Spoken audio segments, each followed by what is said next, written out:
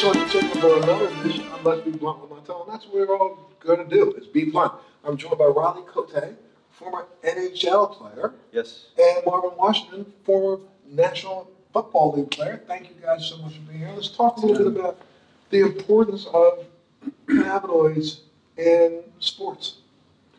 Well, for me, it hits home because I wanted to be an alternative to the opiates that football players start taking as early as high school, and then they get in that opiate regimen or routine in college, and then by the time they get to the NFL, It's candy.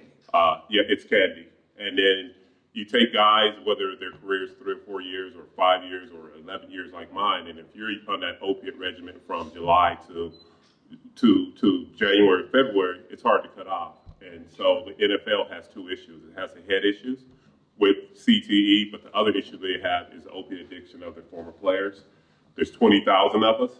We're 4 times more likely to abuse opiates in general society, but we know what's happening with general society with opiates. And but we really got to hit home when it comes to professional athletes because, opioids are the regimen of choice for the doctors. You have doctors who are being yelled at by the coaches, I need him back on the field, and give him another pill, give him another pill, give him another pill. I mean, so for anybody to question why you have been addicted, I mean, what was your experience like?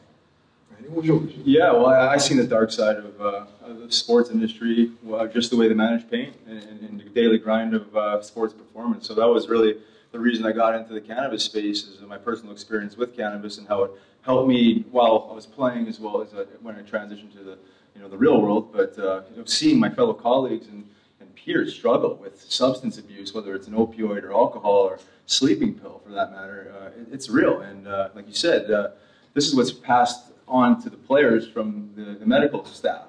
It is an opioid or a sleeping pill or muscle relaxer. So we want to change that model to cannabinoids. I mean, we see that they can help with the recovery process on so many different levels, and we're just going to keep this conversation going through the sports platform. I recently did a show with Dr. Oz and with some doctors from multiple universities in the New York area that have now clearly stated that they see cannabinoids as an exit drug to opioid addiction. Has that been your experience?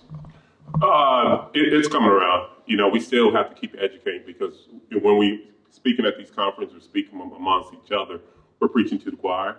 Sure. Only 10% of the country knows the difference between THC and CBD, and we have to keep hammering and telling our friends and professions and getting into universities, because there's no medical school that teach you about the endocannabinoid system. There's no medical school that teaches that cannabinoid is a neuroprotectant and an antioxidant for the brain in relationship to concussion. So we got to keep this thing going. It started in 2014 with Colorado and Oregon coming on board. That was 5 years ago. That's like the Wright brothers taking off the kitty hawk. Sure, still pushing that wooden plane down the hill. Yeah. There's a lot of, when you speak to other athletes, though, are you starting to get a sense that they're starting to understand?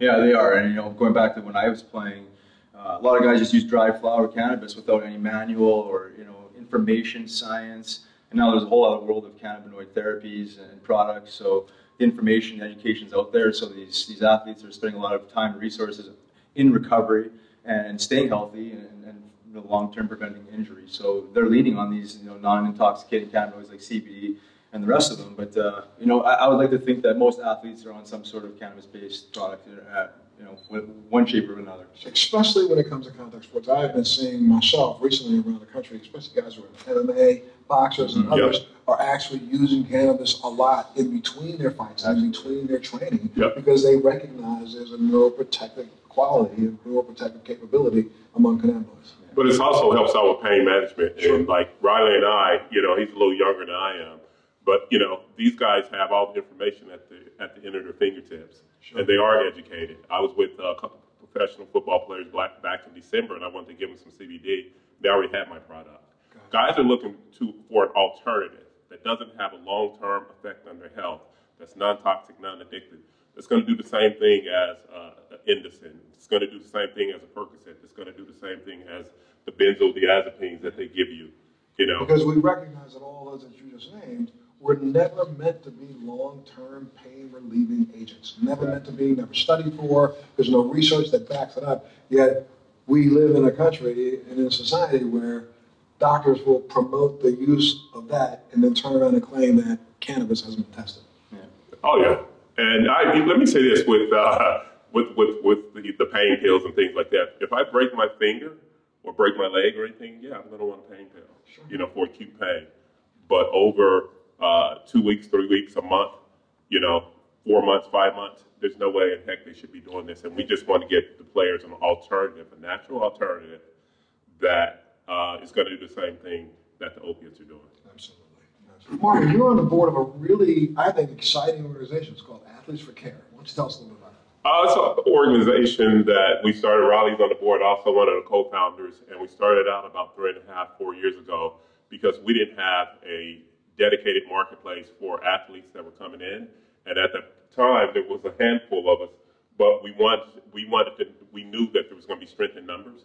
So we wanted to have a place where athletes can come, get educated about this plant and what it does for the body, because there's a lot of misconceptions out there. And I think we started with a handful, and now we have over 100, 150 from all the 4 major leagues to rugby players to distance runners to skateboarders and everybody. So now they know there's a place for them to come and get educated and learn about, the medicinal benefits of this wonderful plant. Why don't you guys give us a direct plug? Where does people go to find out more information?